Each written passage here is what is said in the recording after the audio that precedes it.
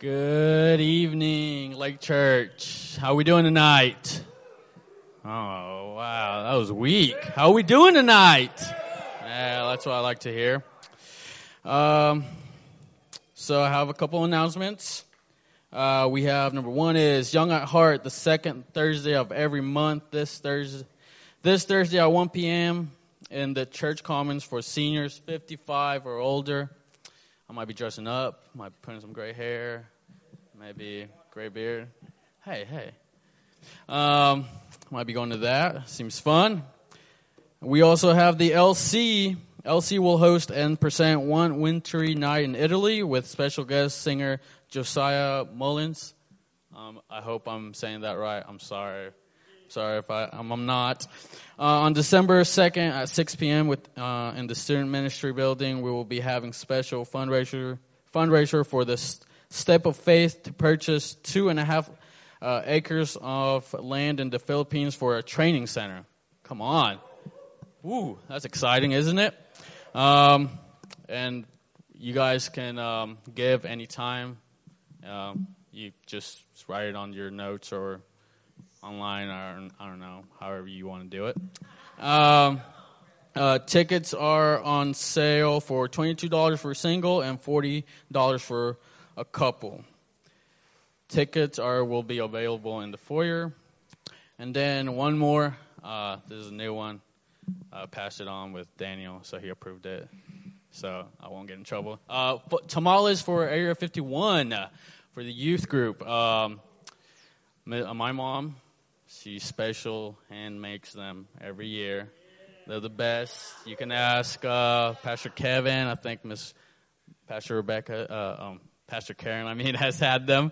And then Trevor, he's always asking, and Noah Garner. So you can ask them how good they are. We will be doing $30 for a dozen with salsa. You'll get salsa with that too. And if you want more salsa, we can give you more salsa.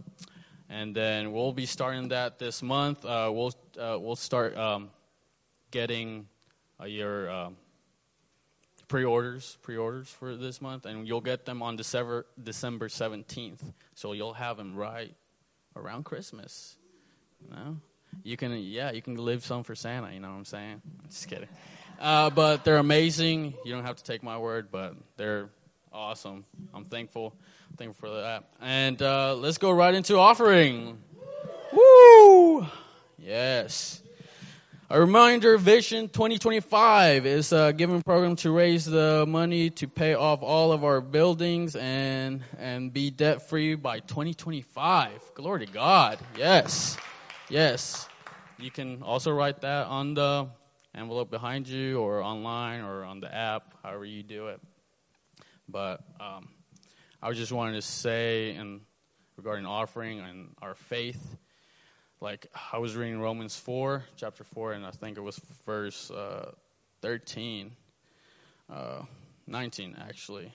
Well, it talks on verse 13, but it talks how Abraham's faith and how he was walking in faith, and how when people were basically just negative towards him and Sarah, how they weren't going to be able to have a baby because how old they were. But in spite that, it says on verse 19 in the Passion Translation, it says, in spite of being nearly 100 years old when the promises of having a son was made, his faith was so strong that it could not be undermined by the fact that he and Sarah were incapable of conceiving a child. He never stopped believing God's promise, for he was made strong in his faith to father a child. And because he was mighty in faith and convinced that God had all the power needed to fulfill his promises, Abraham glorified God. And God came through. God always comes through in our promises, in his promises. And we need to walk with that faith. Walk with that faith with in the purpose that he's called you on this earth, with that faith, with that joy and kindness that he's shown us, and that we don't have to live by the law because Jesus had fulfilled that already. We don't have to live in that religious thought that Pastor Kevin has been teaching the last couple Sundays. I mean, I'm fired up just listening because it's opening my eyes, and I'm hoping it's opening your eyes too, because it's so good. We don't have to live by our works or that we have to be good or we have to love. It's not a have to, it's a need to. And God has shown us the love and faith that we need to walk in. And I'm so thankful. I'm so thankful because now I've realized that the purpose that I have on this earth, it will come to pass. And I have faith in that. And I'm gonna walk with that faith throughout my life. And whatever circumstance comes in my life, where it comes and attacks me, it will come to pass because I know God will get me through that. And I think with every one of us, we got to walk in that faith, that what Abraham was walking in, that faith that he believed God will kept his promise. You guys know what I'm saying? So I'm very thankful. And for your offering, you can do it online. You can do it with the envelope seat back behind you, on your app, church app, or just give in the bucket behind. And, yeah, let's give it up for Pastor Kevin. All right, well, good evening, Lake Church. Let's open to Galatians chapter 2 tonight. We're going to move on. At the end, I apologize if I kind of went over some stuff quickly, but I felt like, we had gotten the main idea of what chapter 1 was about, and I wanted to move through that last part of chapter 1 so we could move on to chapter 2. And believe with me tonight because I desire to get through this whole chapter. What are y'all laughing about? Man, I tell you what, they ain't right, are they? We got to speak faith. Speak those things which be not as though they were. Amen. Well, we'll see. We'll see how it turns out. I'm excited about Galatians chapter 2. It really, the book of Galatians follows a dual theme. So there's two things that he's proving. And those two things are that we are justified by faith without works. Okay, number one. We are justified by faith without works. And the word justified means that we are declared not guilty. So we know that every person has sinned and falls short of the glory of God, according to Romans chapter 3, verse 23.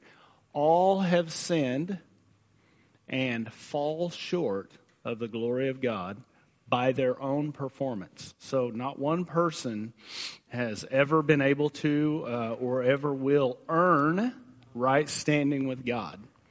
We have all been declared guilty, but by the finished work of Jesus, our faith in what he did for us, God declares us not guilty. Okay, so that's what it means to be justified. And we are justified by faith in what Jesus did, not what we do, without any kind of works added to it. That's the first part of the theme that he's going to prove. The second part is that we are sanctified by faith without any works. This is where a lot of people get tripped up because we know that God's desire is that what he's done within us manifest on the outside, that it changed the way that we live. But the source of where that comes from has to be the Spirit of God. We are not able to accomplish that in our flesh. If we were, Jesus wouldn't have had to die, because the flesh is still fallen. And so we, by faith, walk out what he has done on the inside of us. But the problem is that when we begin to try to operate in works and we begin to try and earn and achieve things in order to be right with God or maintain our right standing with God, we begin to operate in self-effort and in the flesh. And that's where we're unable to produce the righteousness of God. Okay? And so that's what he's going to talk about. And in chapter 2, he tells two stories, and these two stories illustrate those 2 points. The first story in Galatians chapter 2 and verses 1 through 10, I want to read that, is talking about an incident that happened in Jerusalem, where the Apostle Paul went to Jerusalem to present to Peter, James, and John the gospel that he had been preaching. Now, this is 14 years after he had been there one time before, which was 3 years after his conversion. He went to Jerusalem. We read that in chapter 1. And he was there 15 days, and he only saw Peter, James, and John. That was it. And the point of that in chapter 1 was that he was telling that he didn't learn the gospel from any man. He received it from God. He went into the wilderness of Arabia and received the gospel message by a revelation of Jesus Christ. No man taught Paul the gospel. And so 14 years after that, he goes back to Jerusalem again because he had been on missionary journeys. He had been out preaching the gospel. People were getting saved. He was establishing churches and then going on to another city doing the same thing. So he goes to present his gospel to them. In other words, to set it before these notable leaders and, get their not necessarily approval, but to be in unity as a church. And so let me just read there. Chapter 2, verse 1 says, "After 14 years I went up again to Jerusalem with Barnabas, taking Titus along with me," which is a major point to understand because Titus was an uncircumcised Gentile. So the point of him bringing Titus along was that if Titus was accepted by the leaders at Jerusalem, then his gospel was proven to be true and accurate. Because Titus was an uncircumcised Gentile, and if they didn't insist on him adhering to circumcision and the keeping of the law, then it was a living testimony that Paul's gospel of grace, which was already come from God, but it was accepted by the church at Jerusalem as well. So Titus being there with him was intentional. Paul wasn't doing to, be antagonistic or anything like that, but he was bringing him along as a test to see if they would accept him. Okay. And it says, I went up because of a revelation and set before them, though privately, before those who seemed influential, the gospel that I proclaim among the Gentiles, in order to make sure I was not running or had not run in vain. But even Titus, who was with me, was not forced to be circumcised, though he was a Greek. So see, the point of circumcision, the church doesn't struggle with that anymore. We go, well, obviously you don't have to be circumcised to be a Christian. But what you have to understand is that circumcision was the entry to keeping the law. And let me say this. When you start to, if you give in to any form of legalism at all, it will permeate your whole belief system. It never just is one thing. It always starts as one thing, and then it goes from one thing to this thing, and it just always blows up and becomes more and more. Because men, once they start relating to God based on their performance, they can never stop adding to the requirements. Okay, so flip over to Acts chapter 15. This is an incident where Paul goes to Jerusalem. And what had happened, we talked about this before, is that he had gone to the regions of Galatia and had been preaching the gospel and establishing churches. And when he got back to Antioch at Syria, where he had begun, he received word that Jewish believers were following him around. And when he would leave that city, they would come in and start teaching the new converts about the law, which Paul never did. Remember, we talked about Paul's first message and how he just preached the forgiveness of sins and liberty in Christ. He said, let it be known to you, brethren, that through this man is preached unto you the forgiveness of sins, and everyone who believes in him is freed from everything from which you could not be freed by the law of Moses. So there's two parts to the gospel, forgiveness and freedom. Amen. Jesus gave himself that he might liberate us from this present evil age. He gave himself so we could both be forgiven and reconciled to God, but also be free from enslavement to the devil and to sin and to our flesh. So we could live in liberty. Not in sin, freedom to sin, but freedom from sin. And that's what the gospel does when you truly understand it. It is the power of God that brings you into an experience of salvation. And when you bring the law in and a person starts earning and trying to achieve, it actually causes the flesh to have dominion over you, and it causes sin to have dominion in your life. That seems so contrary to people's understanding. It's easy for an unbeliever can understand you get what you deserve. But see, grace requires a revelation from the Holy Spirit to understand it, because grace is you get what you don't deserve. And man, people have such a hard time embracing the grace of God because the whole world system is based on this idea that you only get what you deserve and you have to deserve what you get. Man, the mercy of God is that you don't get what you deserve because God placed that on Jesus. And then the grace of God is that you get everything that you don't deserve that He got for you through His death, burial, and resurrection, and seating at the right hand of God. All of the benefits, all of the promises of God, Paul said, are yes in Him. Amen? They are yes in Him. So in Acts chapter 15, I want to read in verse 1, it says, some men came down from Judea and were teaching the brothers, unless you're circumcised according to the custom of Moses, you cannot be saved. See, there's trying to earn justification.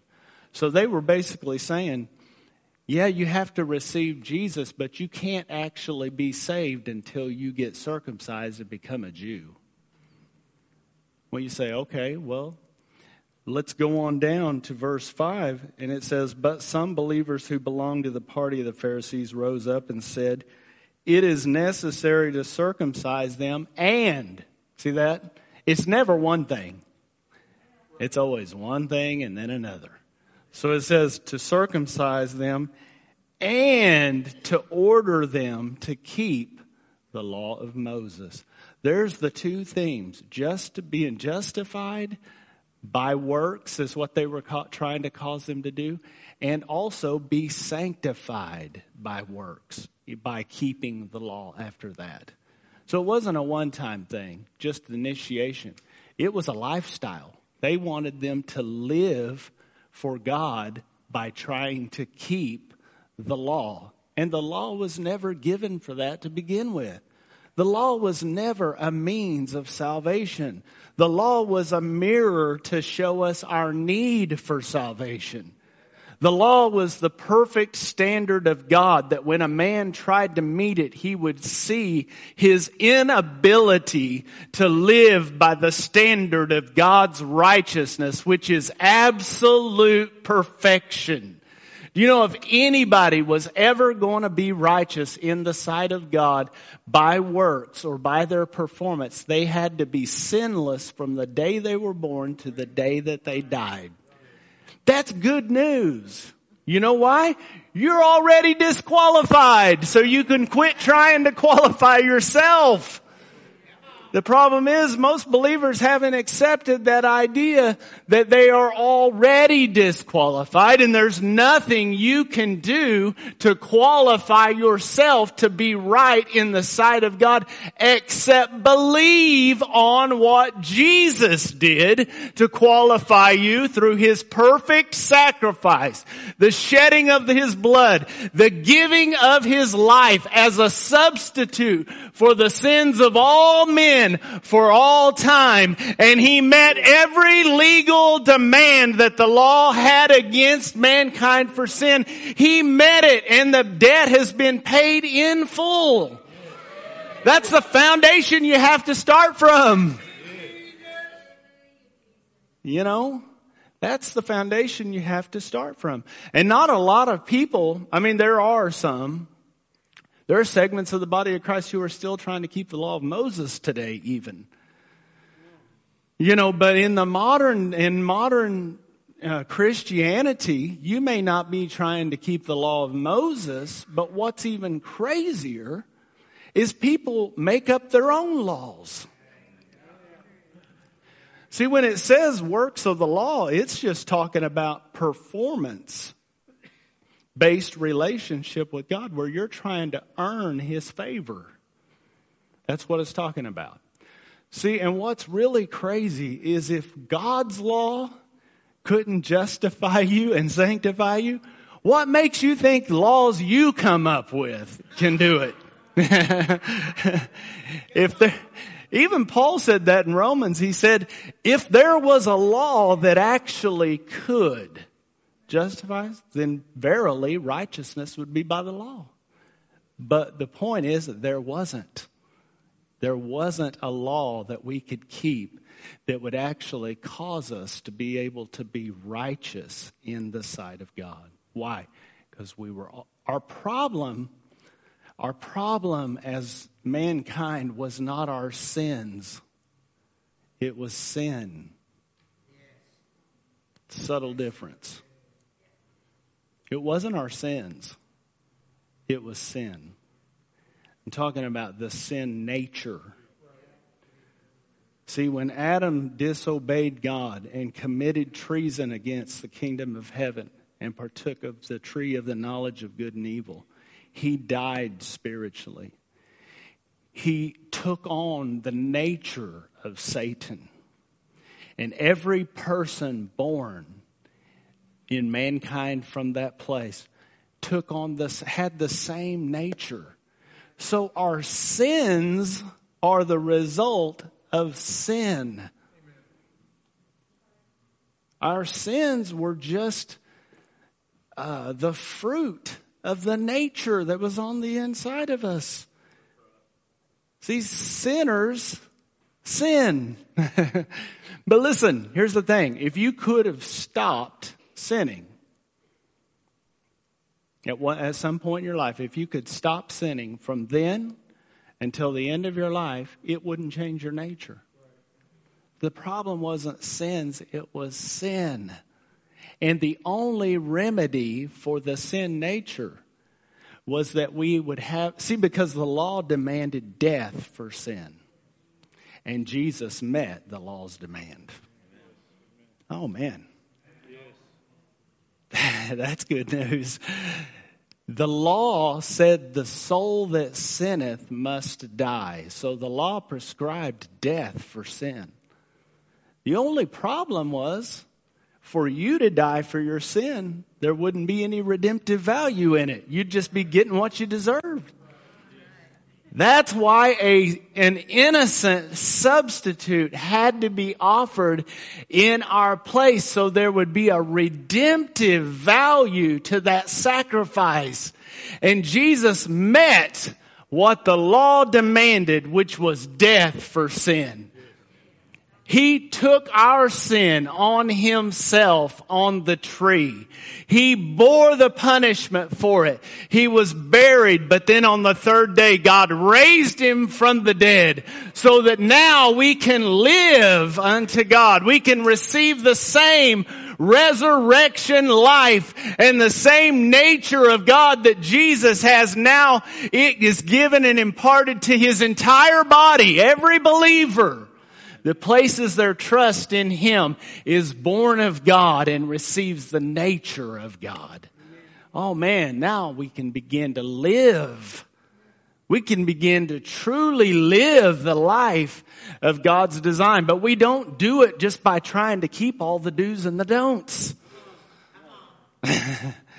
That's not faith. It says in Romans 1, the just shall live by faith. Faith in what? Faith in what? Faith in the new creation person that he made you through the new birth, through the indwelling presence of the Holy Spirit. Beginning to believe what God has declared about you as a believer and beginning to walk that out in your life from faith. Man. The very fact that people are trying to earn righteousness proves they don't believe they've received righteousness.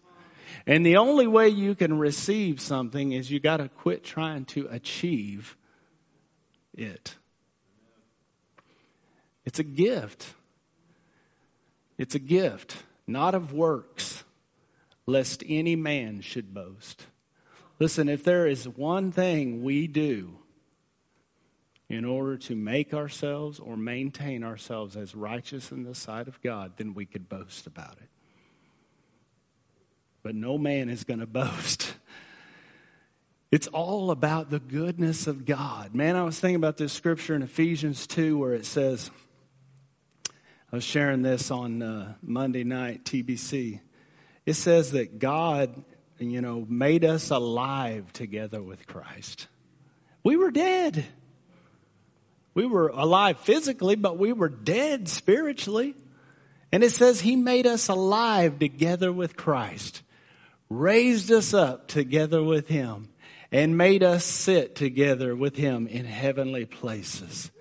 And you know what? It says, so that, and that phrase right there, so that in the ages to come, oh man, he might show forth the riches of his grace in his kindness toward us in Christ Jesus. God's going to brag for the rest of the ages to come about how kind he was to undeserving, ungodly sinners through sending Jesus to die and do for us what we could never do for ourselves. He's going to point to it. He's going to tell the devil, look at this. Look what I did for these people, even though they didn't deserve it. Look at my kindness toward humanity who had rebelled and rejected me.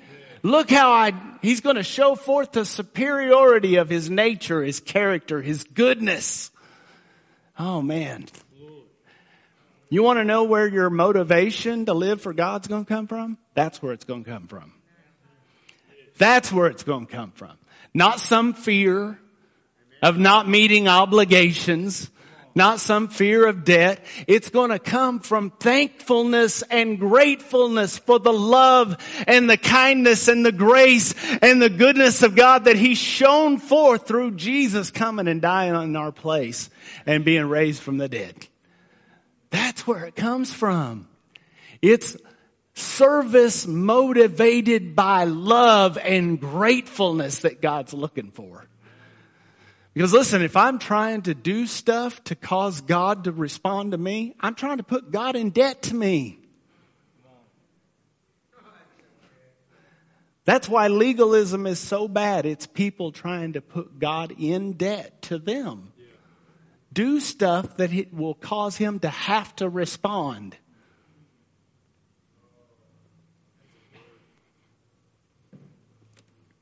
So in Acts 15, I think I've got that here.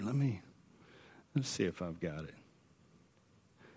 Some believers who belonged to the party of the Pharisees rose up and said, "It is necessary to circumcise them and order them to keep the law of Moses." The apostles and elders were gathered together to consider this matter. So there was such a dispute among Paul and these Jewish believers about the law out on the mission field that they took it to Jerusalem so they could set it before Peter, James, and John and see what they would have to say about it. And in verse 7 it says, "And after there had been much debate." Well, I would like to have heard that. Wouldn't you love to have been a fly on the wall and heard that go down? Peter, James, John, Paul, Barnabas discussing and debating over the gospel of Jesus Christ and whether or not we're obligated to keep law and perform in order to be right with God. That would have been awesome. I'd love to hear that. After there had been much debate, Peter stood up and said to them, "Brothers, you know that in the early days God made a choice among you that by my mouth the Gentiles should hear the word of the gospel and believe." You know, Peter, you remember the story. He was praying and God gave him a vision.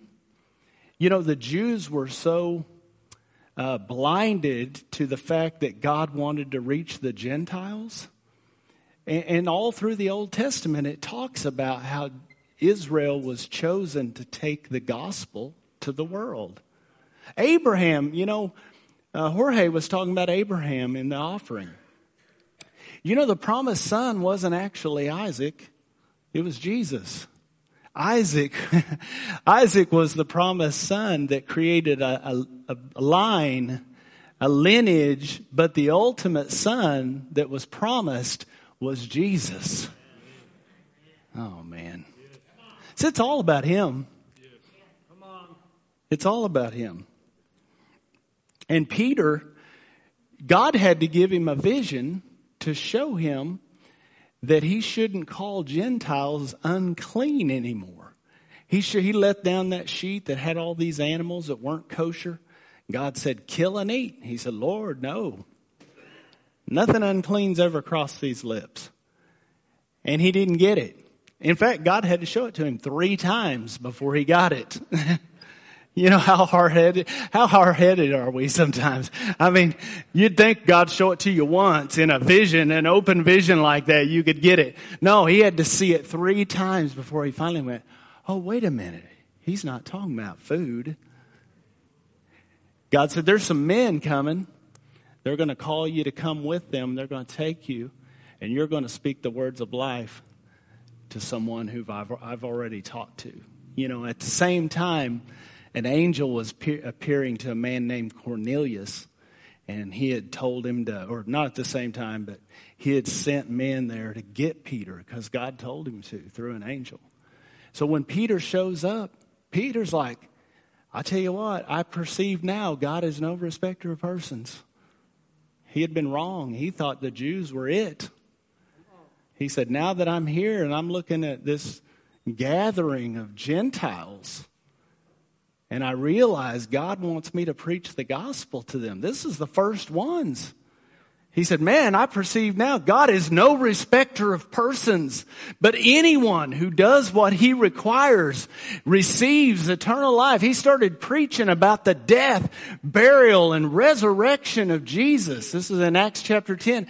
And it was so amazing. I was reading that. And you know what he says? He says, let it be known to you that through this man is preached the forgiveness of sins. And bam, the Holy Spirit fell on these people. And they began to speak with other tongues. You know what? The Holy Spirit interrupted his sermon. Can you imagine that?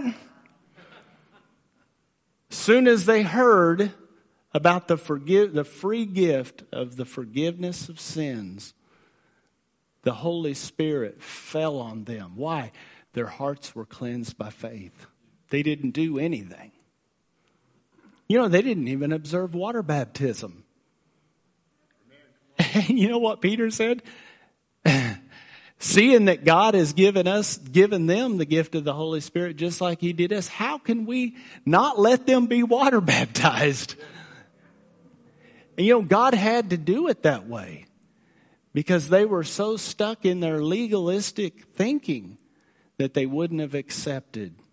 In fact, when Peter got back and the Jewish believers at Jerusalem heard, they reprimanded him. They did. They called him in. They said, what do you mean going to unclean Gentiles? And he told them the story. He said, man, I was just preaching. And the Holy Spirit fell on them just like he did on us. By a sovereign act. They didn't do anything to get it. But they heard, hearing with faith. They heard the gospel. They believed. And with the heart, man believes unto righteousness. And when you're right, when you have received the righteousness of God, then you are cleansed of your sin and the Holy Spirit can come and fill the temple, which is your body.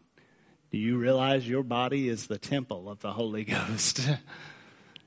And so Peter was telling, he said, brothers, you know that in the early days God made a choice among you that by my mouth the Gentiles should hear the word of the gospel and believe.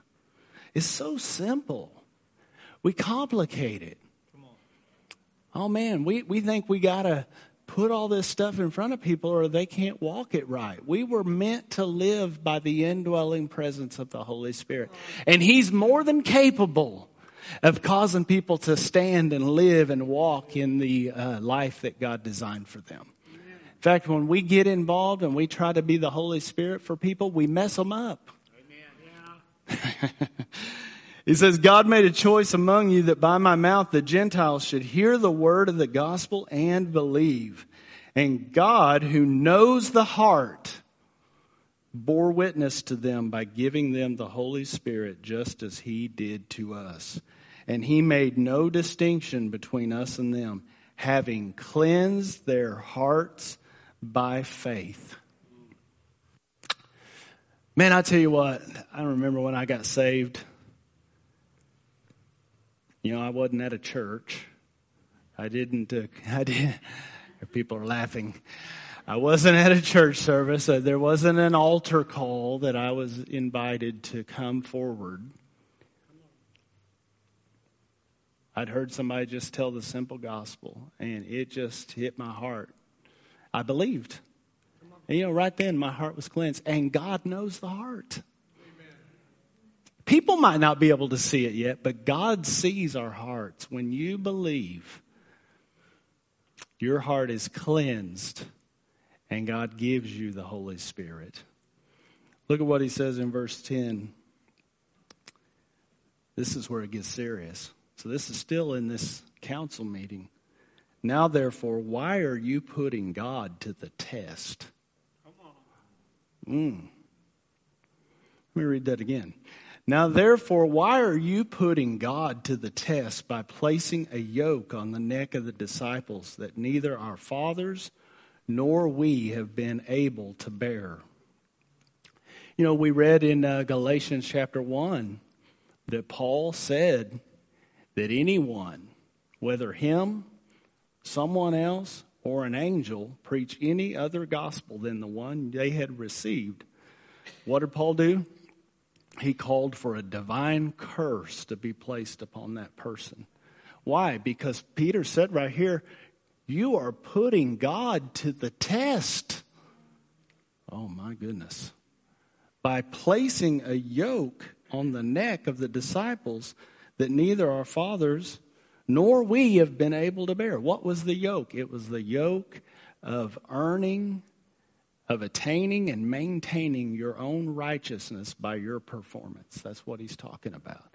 He said, we've tried it for thousands of years. We haven't been able to do it. Look at this. But we believe that we will be saved through the grace of the Lord Jesus Christ, just as they will. Man, I find it interesting because you'd think he would say it differently. You think he would say, they'll be saved the same way that we are.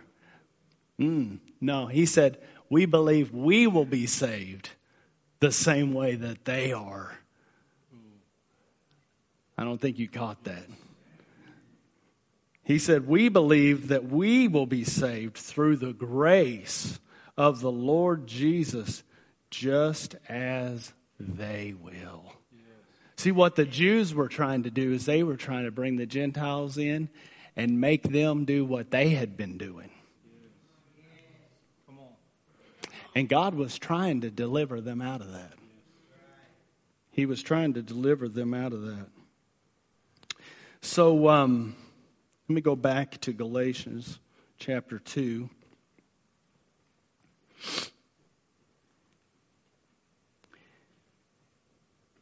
And in verse 3, it said, but even Titus, who was with us at this council meeting, was not even forced to be circumcised. So they didn't even, they listened to Paul's, recommendation, his preaching of the gospel.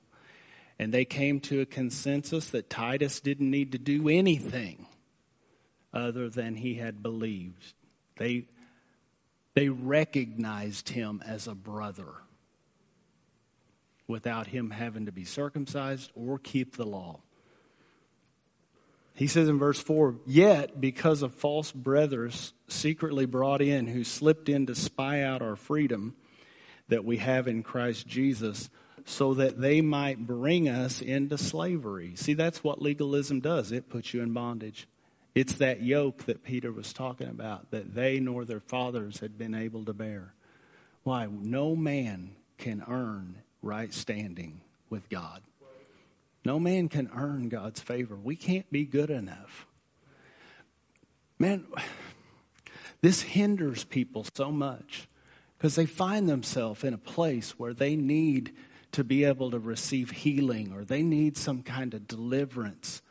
And if they have a legalistic mindset, they start running down a checklist of everything they've done and they haven't done to try and qualify themselves. They're trying to hope they can do enough things and hope they're not doing enough things wrong that they can earn a healing or they can earn deliverance from God.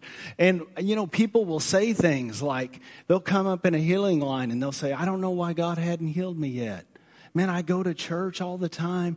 I pray. I read the word. I do this, I do that. And that's exactly why they're not receiving, because they're trying to earn it by what they do rather than receiving it on the basis of what Jesus has done. Why their minds are in bondage to legalism, to where they think they have to perform in order to receive from God. But no man receives by earning it. We receive it by a free gift of the grace of God by faith. When we simply hear the gospel declaration that we are saved, which means we are forgiven, we are healed, we are delivered, we are made whole by faith in what Jesus has done, you can receive any miracle. In fact, the greatest miracle of all is to be translated from death unto life. To be born of God. And you receive that without doing one single thing to earn it. Man. You know, Colossians chapter 2, verse 6 says this, as you have received Christ Jesus the Lord, so walk in him. The same way you received Jesus is how you walk in him. By faith in the grace of God. God's grace is revealed through his word. It tells us what Jesus provided for us through his death, burial, and resurrection. That's the grace of God. The grace of God is what God provided for us through the finished work of Jesus, independent of us. You know, God didn't even ask your permission to do it. I love that. Before I was ever born, Jesus already bore my sin on the cross. Before I ever sinned one time, the payment for all of my sin had already been made.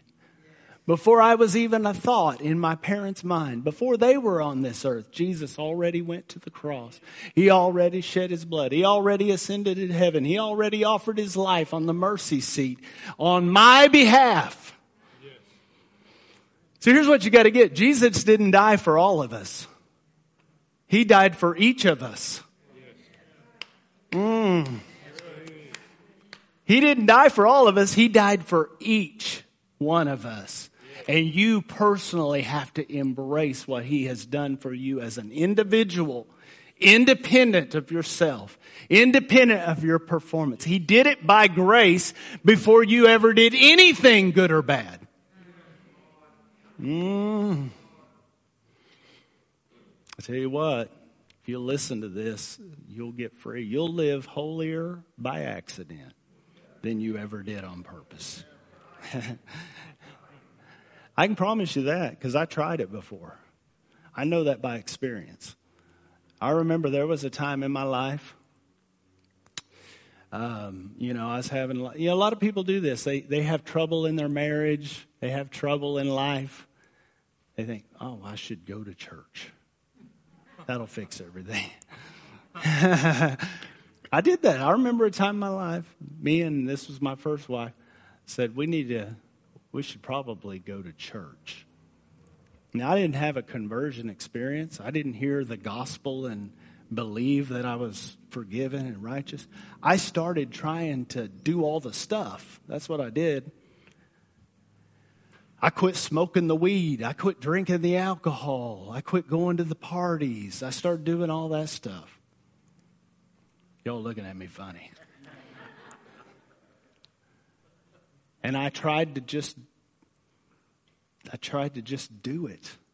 I listened to what they said. I tried to not do these certain things. I tried to do all these certain things and just go to church and, all that kind of stuff.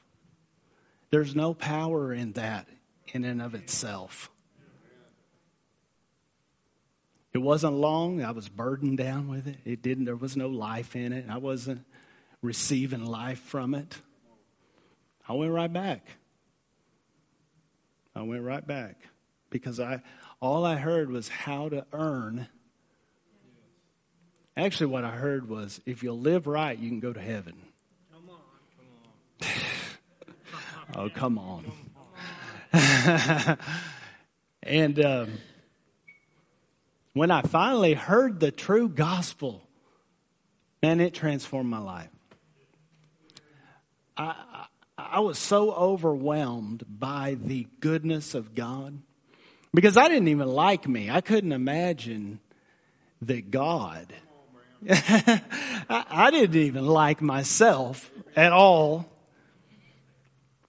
I was trying to slowly kill myself. That's what people do, They're trying to slowly kill themselves and kill the pain, I didn't even like myself. I sure didn't have any confidence that I was a good person in any kind of way. I was confronted with just how depraved I was. And then I heard the good news.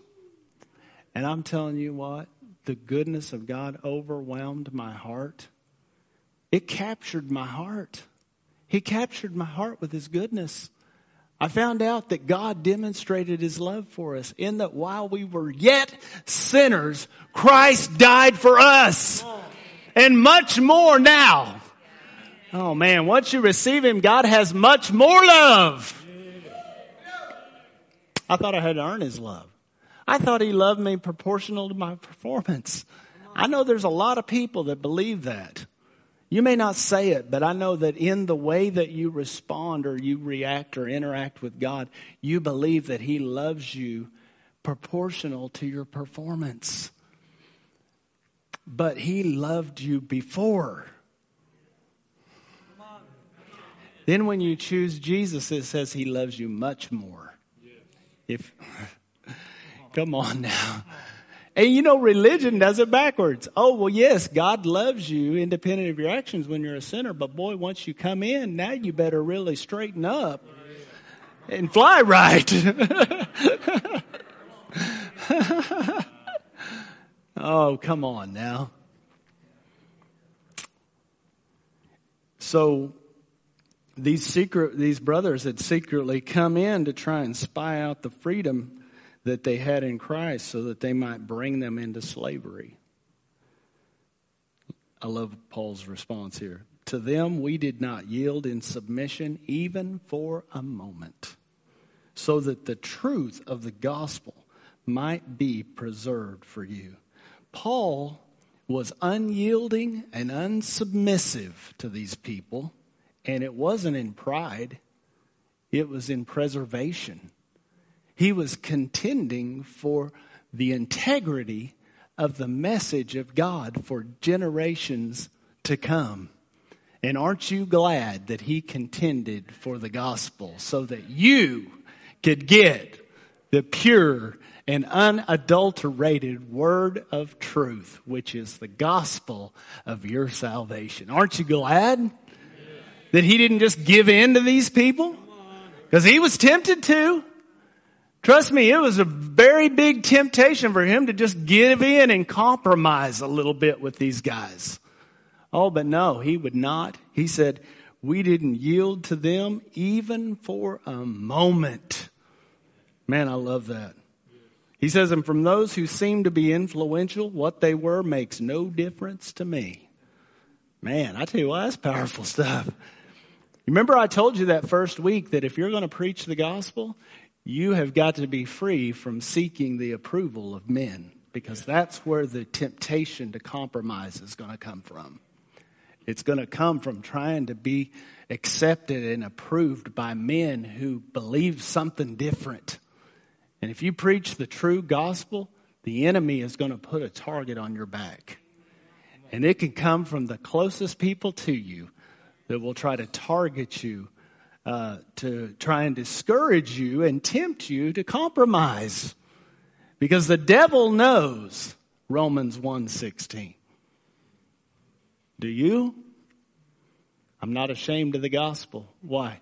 For it is the power of God unto salvation for everyone who believes. You tell me the devil knows that verse. He's got to dilute the gospel, because listen, when you add to the gospel, you've diluted it. It's kind of like acid. You know, when you add a little water to it, it weakens it. It dilutes it.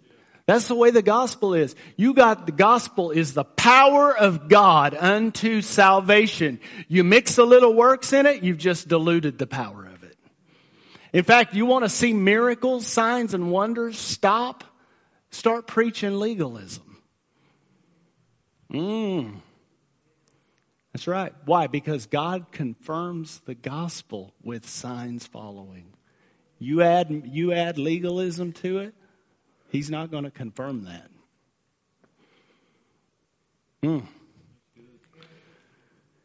From those who seem to be influential, what they were makes no difference to me. Listen, Paul wasn't being dishonoring. He was just making a statement. God is no respecter of persons. In fact, James calls partiality a sin, because it's us trying to manipulate the situation through people we think can get us where we want to go. I'm going to say that again. James calls partiality a sin. If you prefer people on the basis of what you think they can do for you to get you where you want to go, that's a sin. That's why he says, don't have the rich man give him the good place to sit and set the poor man back in the back. That was happening in the church of Jerusalem. Why? They weren't believing God. They were in the flesh trying to work out things in their own favor.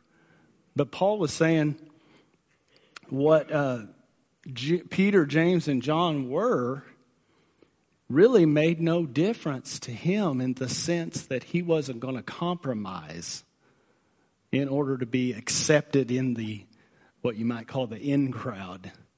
Because they were the movers and shakers in Jerusalem. They were the top dogs in the church there. And what if they had said, well, now we don't agree. What do you think Paul would have done? He said, not for a moment did we give in. We didn't submit to it for a moment. Those, I say, who seemed influential added nothing to me. What was he saying? He was saying they didn't add anything to what I was preaching. They didn't say, oh, you need to tell them this or you need to tell them that. No, he said they added nothing to me. On the contrary, when they saw that I had been entrusted with the gospel to the uncircumcised, just as Peter had been entrusted with the gospel to the circumcised, for he who worked through Peter for his apostolic ministry to the circumcised worked also through me for mine to the Gentiles. And when James, and this is Peter and John, who seemed to be pillars, perceived the grace that was given to me, they gave me the right hand of fellowship.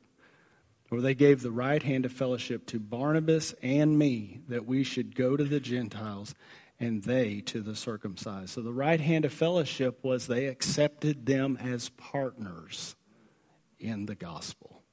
They didn't try to add anything to the message that Paul was preaching.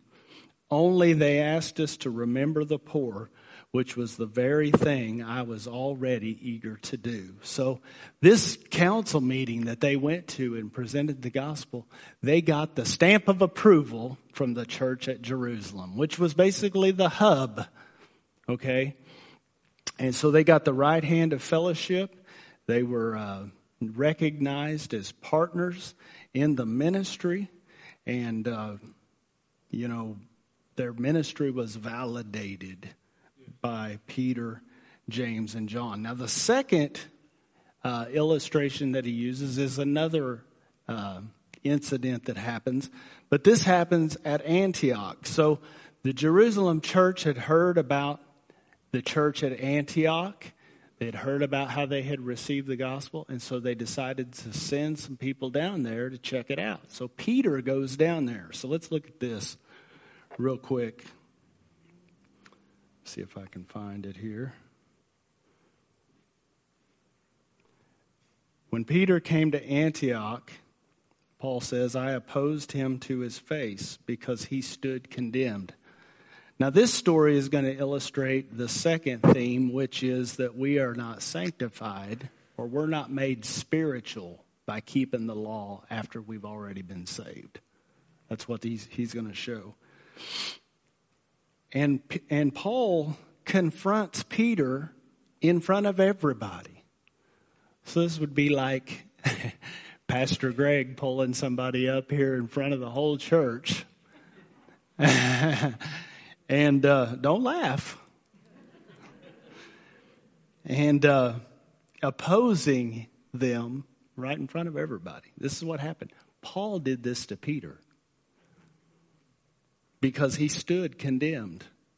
For before certain men came from James, talking about at Jerusalem, he was eating with the Gentiles. So Peter, he got down there to Antioch. Man, it was revival. The grace of God was being preached. Miracles, signs, and wonders were happening. The house was filled with love and joy and unity. And man, I know Peter was like, this is awesome. I am loving this. And he stayed longer than he was supposed to. So they sent some more people to find out what happened to him. For before certain men came from James, he was eating with the Gentiles. So he was eating with them. And you know what? The Gentiles didn't eat kosher. They were probably eating bacon and lobster and all. Man, everybody's raising their hands back there now. Glory. The candy of meats. He got introduced to something he'd never had before. But when these people came, he drew back and separated himself, fearing the circumcision party. That's what they called him. Here's a bad thing. And the rest of the Jews acted hypocritically along with him, so that even Barnabas was led astray by their hypocrisy. That's what's crazy. Peter led everybody else astray as well. Even Barnabas. Think about this. The great apostle Peter. He compromised. Oh, man. And we think, oh, we're beyond that. Peter walked on water, guys. Peter, the one who preached in Acts chapter 2 on the day of Pentecost, and 3,000 people got saved at his preaching. Think about it, man. I never preached and 3,000 people got saved.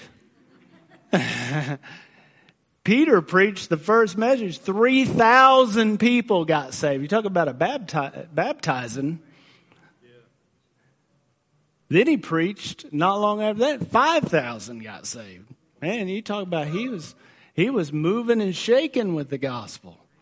We're talking about Peter. And Barnabas, man, Barnabas was a great man of God who traveled with traveled with Paul. Man, they went into these places where no one heard the gospel before. Think about that. Going to a place, and especially back then, man, it wasn't modern times. They're going into these places that were filled with idolatry and paganism and all of this stuff.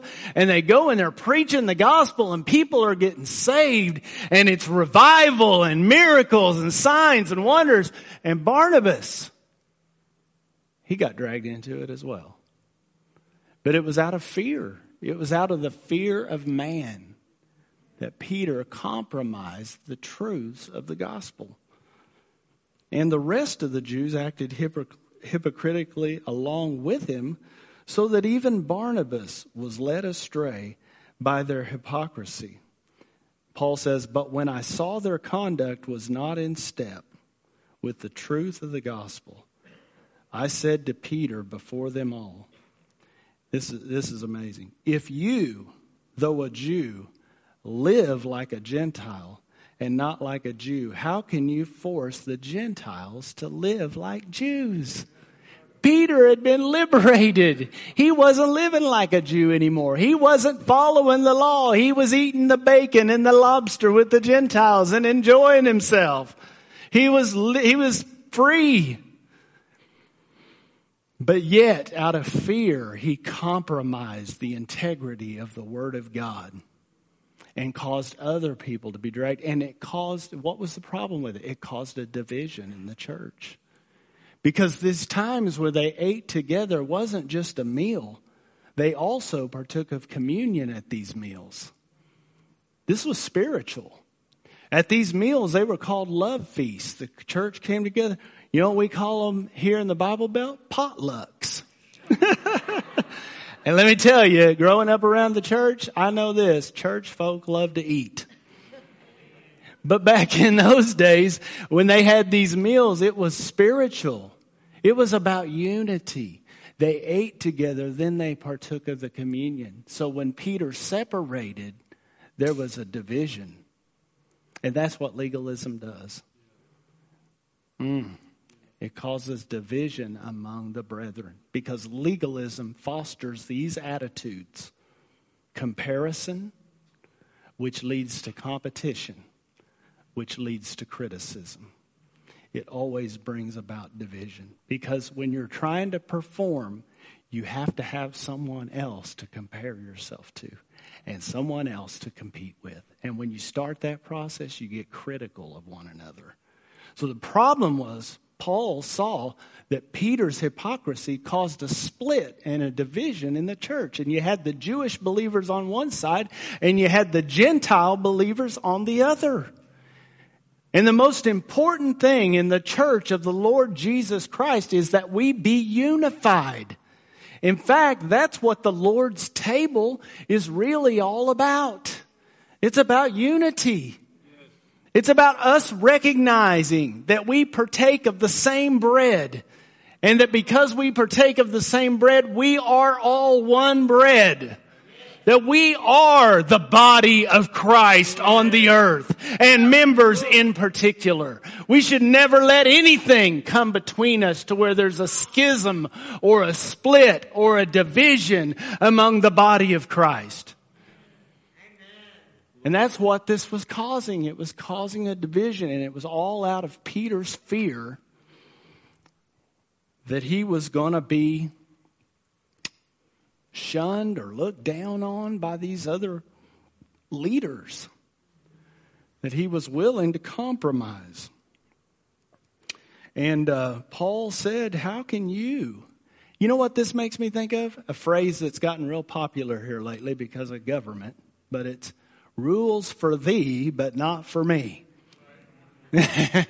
That's what the hypocrisy is that he's talking about.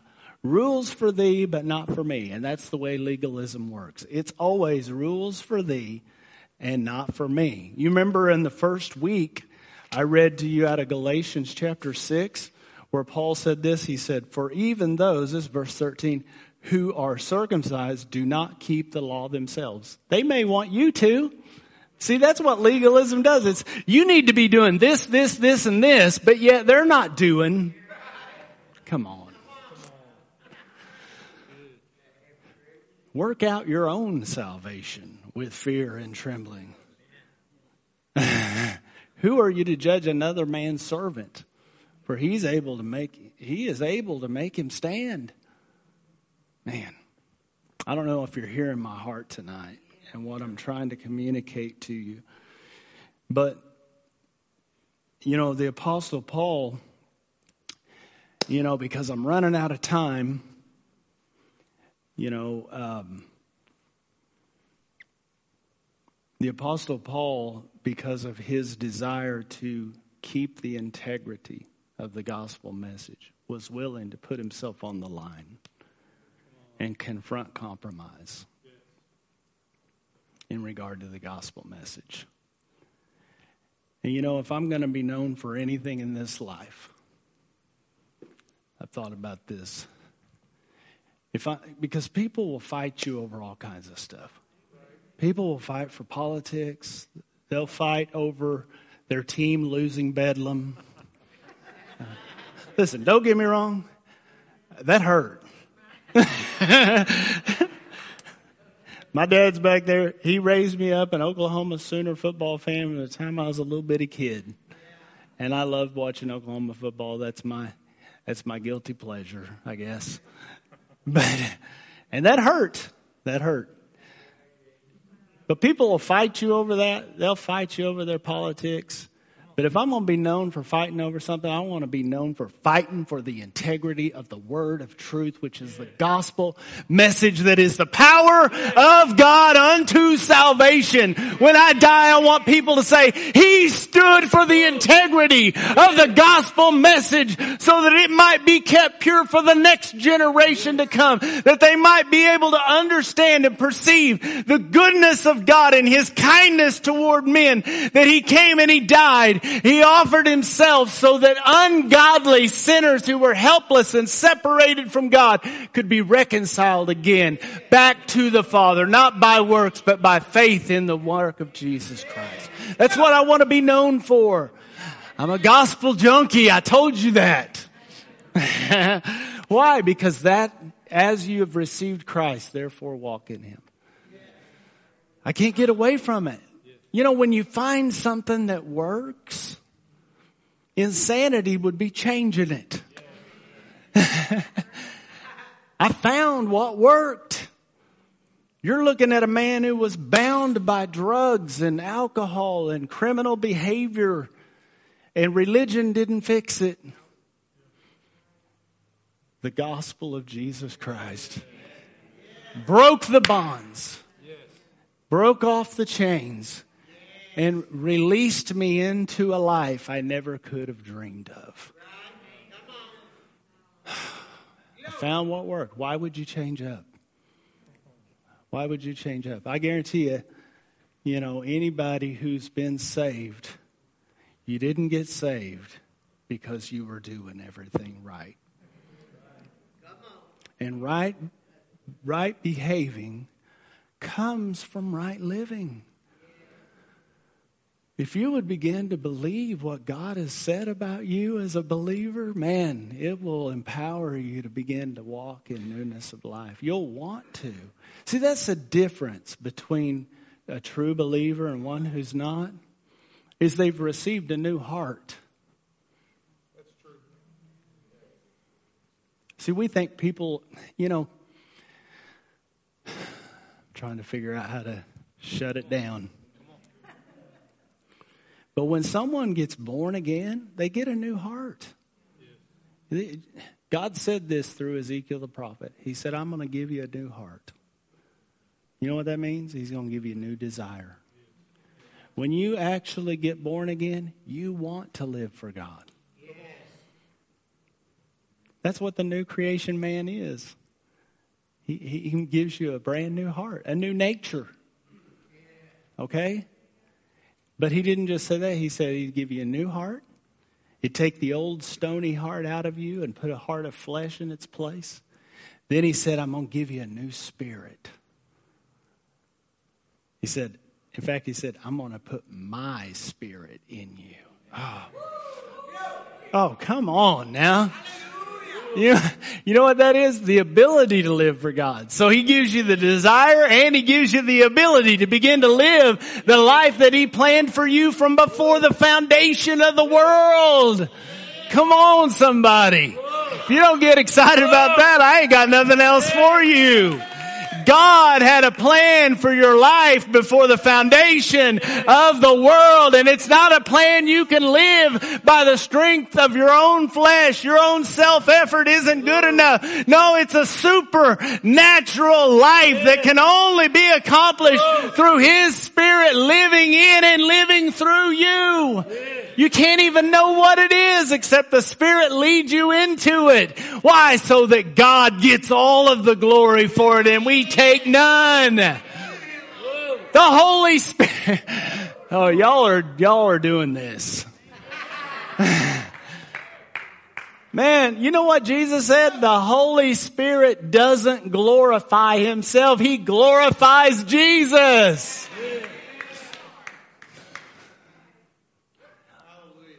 Trying to perform glorifies you. That's why people want to do it. Oh, goodness. Say, I love Pastor Kevin. I need to hear it. I love you too, brother. See, all the glory is going to go to Him. You know, in Revelation chapter, or is it 4 or 5? I can't remember which one left me, where they take their crowns. Their rewards, the things that happen through their life, the rewards that we get. That's what's crazy, man. Think about that. God is so good that He gives you a new heart, puts a new spirit in you, leads you into His plan, and accomplishes it through you. And then you're going to stand before Jesus, and He's going to reward you for it. And you know why? So you can take your crown and cast it at His feet and cry, holy, holy, holy is the Lord God Almighty, who was and is to come. And we'll be glorifying Him from ages and ages, for eternity, and worshiping Him for what He has done. It's not going to be about what we've done.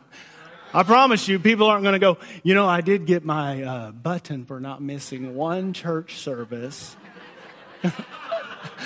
All right, I'm going to quit messing. I'm not telling you not to come to church. I'm telling you to come for the right reason. Oh, I'm going to get in trouble. But he's not going to say, oh, you were so great. You prayed an hour a day. I'm sure he is very impressed by that. Oh, man. God is so good. Hallelujah. Thank you, Jesus. Father, we just give you praise tonight. I just thank you, Lord, that your truth, that it just rests upon the hearts of your people, Lord, and just inspire them, Father God, to believe you for more in their life. Man, I pray that your goodness becomes so real to us that we dare to believe. That we dare to believe you for the unbelievable. That we're so confident because of what you've already done for us, that we realize that you are able to do exceedingly and abundantly more than anything we could ever ask or imagine.